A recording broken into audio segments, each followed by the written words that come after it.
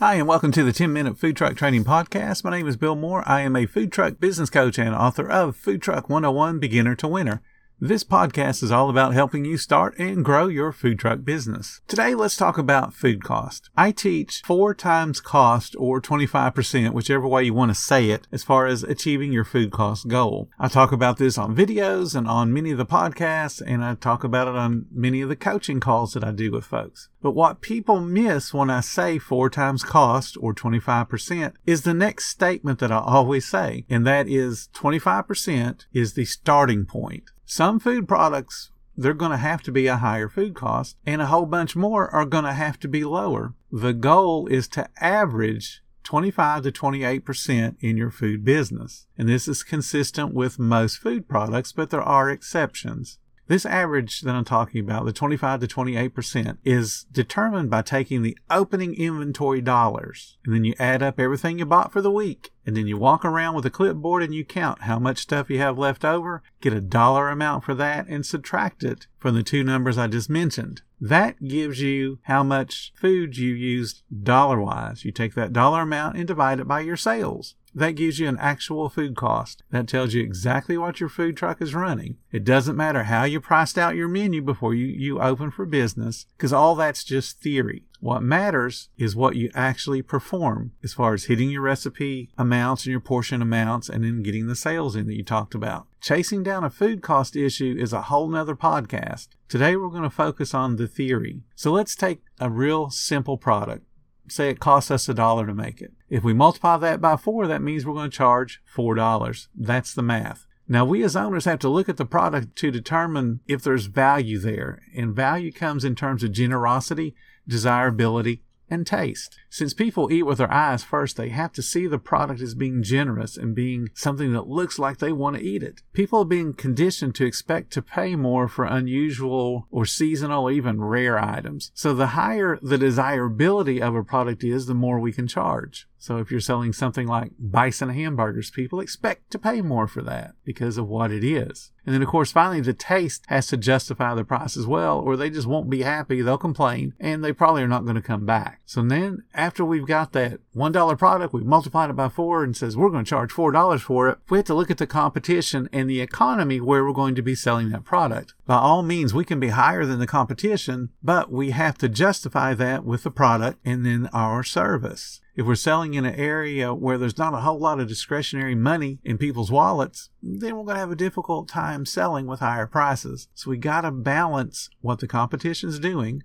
and what the economy will bear. Certainly we can beat the competition. What has to happen if we have to sell our food with a lower menu price, meaning it has a higher food cost, we have to suggest to sell low-cost food items, low food cost items, such as a drink or a dessert. That helps to lower the food cost for that particular ticket. That one item still has a high food cost, but we averaged the ticket food cost because we sold a low-cost food item. So it helps us to bring down the food cost for that ticket. So let's look at drinks. A bottle of water costs 11 cents. You can find it cheaper in places, but a good bottle of water, brand name's about 11 cents. So if you just stuck by my rule of 4 times cost, then you're only selling that water for 44 cents. So be serious. Do you know anybody of your competition, any fast food restaurant, any restaurant in general that's selling a bottled water? Are they selling it for 44 cents? Because I can guarantee you they're getting it even cheaper than 11 cents. The reason they sell drinks at the price that they do, the reason their desserts are priced the way that they are, is because it helps to lower the food cost. When people suggest to sell it, when employees suggest to sell it, and then the guest says, yes, I would like a water, or yes, I would like a soda.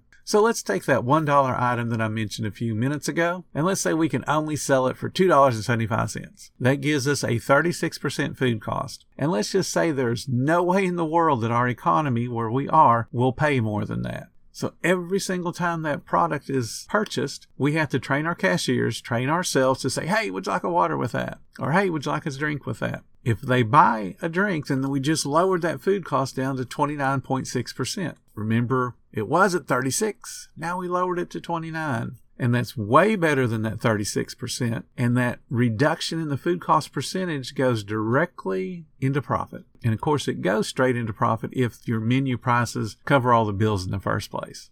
So let's take a product that's a little bit more difficult to price for people. Let's talk about seafood. If you're in a coastal area, seafood is plentiful and it's cheap. The further away you get from the coast, the more expensive the product becomes. So comparing your lobster price to people that live in Maine and you live in Arkansas, that's not going to work. The prices are going to be different and considerably different. Seafood done right commands a higher price and people will gladly pay it, but in a lot of cases that higher menu price does not mean it's a lower food cost. A lobster tail, for instance, can be about $9. Now, if you did 4 times cost, that means you're at $36 just on the lobster tail. And that is very close, if not higher than a restaurant that's selling a full live lobster boiled to order that has the claws and the tail intact. Plus, they're going to give you a salad, a couple of sides, and some bread. You can see that a truck cannot compete by comparing itself to a restaurant. It can't compare itself to somebody that has purchasing power where they can buy tons, literal tons of seafood and get a discount for it. So what you have to do is work on your pricing. If you have a premium product like lobster, you still have to price for profit. Otherwise, you're just walking a very slow walk to bankruptcy. Your food costs can be higher, and to an extent, because your sales per guest will also be higher, that helps to drive down the impact of fixed cost. Now see, I normally don't talk about fixed cost when I'm talking about pricing a menu. But in the case where you're getting into expensive cuts of meat, you need to consider all the expenses, not just the one. And this is an advanced concept when we start to bring in fixed cost. There's not a whole lot of people that teach it, and really restaurants don't talk about it outside of the boardrooms because it's a complicated process. It's not just adding up the lobster tail and going, 4 times cost or 5 times cost or whatever it takes, or 2 times cost. It's a little bit more complicated because now you got to consider the impact of your fixed cost. And those fixed costs, again, are things like licensing, insurance, cell phone, rent, loan payments. And to an extent, it can be your commissary, it can be propane, it can be gasoline for your generator. All of those things are consumed pretty much at the same pace, whether you sell $1 million today or you only sell 10. So think of it this way.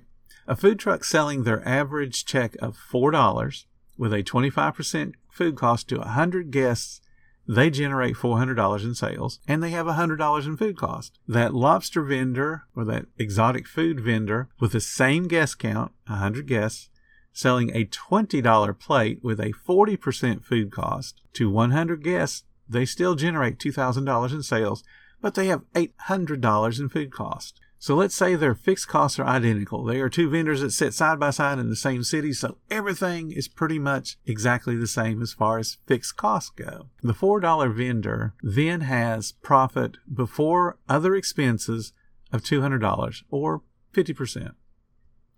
While the $20 vendor has expenses of $900, and that's only 45%. And that 5% difference leaves more money for the remaining expenses, and most likely that's actually money for profit. Now remember, they are being able to show profit with a 40% food cost. They're doing it because they've generated more sales. Same guest count, same fixed expenses, a higher food cost, but more profit.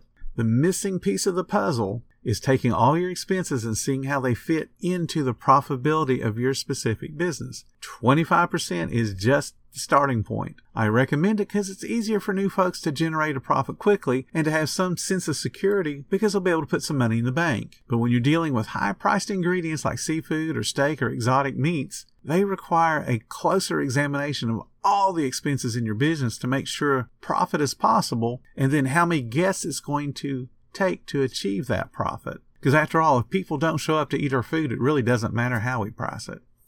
Thank you guys so much for listening. If you're finding all the information helpful in your food truck business, please consider becoming a monthly supporter of the podcast. Just hit the support button or follow the links in the description. Every little bit does help keep us going. If you need a business coach or somebody to help hold you accountable for your business's results, check out all my affordable services. The links are going to be in the description as always. If you'd like to be around like-minded, positive, supportive people, join our Facebook group. It's called Food Truck Training. We got a whole bunch of awesome members, and they're at all levels, from starting newbies to decades-old veterans. They've all got your back, and they're going to help you succeed. Thank you guys so much for listening. Come back tomorrow. I've got plenty more to say about helping you grow your food truck business.